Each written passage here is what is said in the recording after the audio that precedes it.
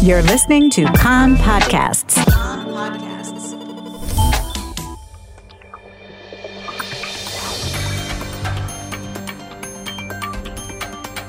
You are listening to the English language news of Kan, the Israeli Public Broadcasting Corporation.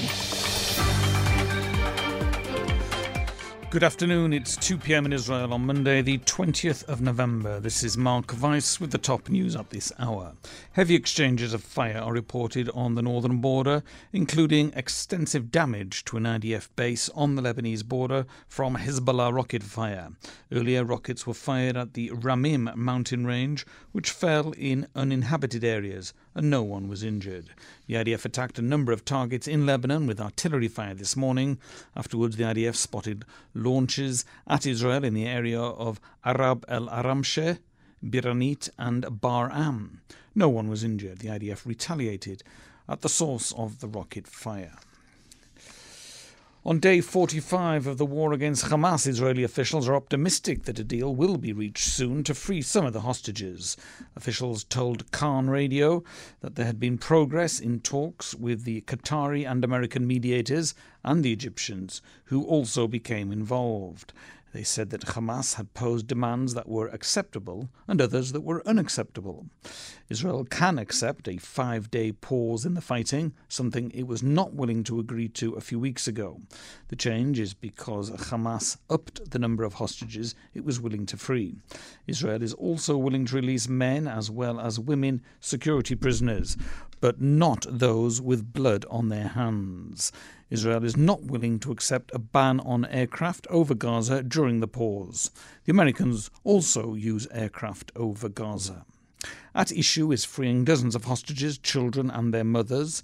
The list is still not final. Israeli officials said that the more hostages were freed, the more days of pause it was willing to agree to. The former National Security Council Director Eyal Chulata justified the War Cabinet's decision to first act to return the children hostages and their mothers. He said in an interview to Kan Radio that a deal of everyone for everyone was not on the agenda because of the differences between civilians and soldiers and between children and adults. He added, if they manage to reach a deal, there will be a pause and then they will continue. If not, I think the actions will be significantly ramped up against Hamas, including an operation in Khan Yunis, to bring about conditions that will force Sinwar to make a deal.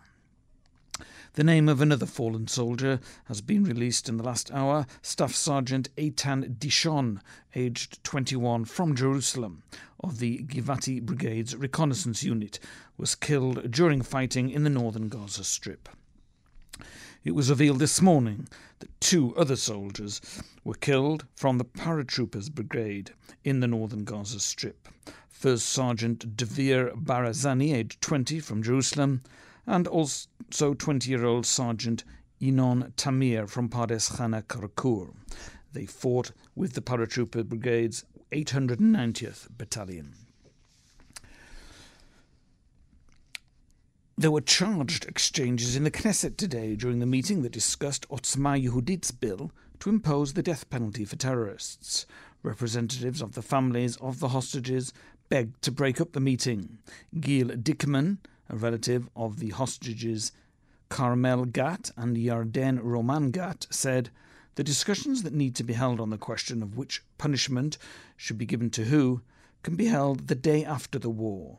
I tell you now, here, please, not now. Do not talk now about gallows. Don't talk about the death penalty now. Not now. Not when the lives of our loved ones are in the balance. Not when there is a sword against their throat. The chair of the National Security Committee, Tzvika Fogel from Otzma Yehudit, was opposed and said each of the terrorists is Eichmann. Each of them, without exception, must face the gallows. The weather.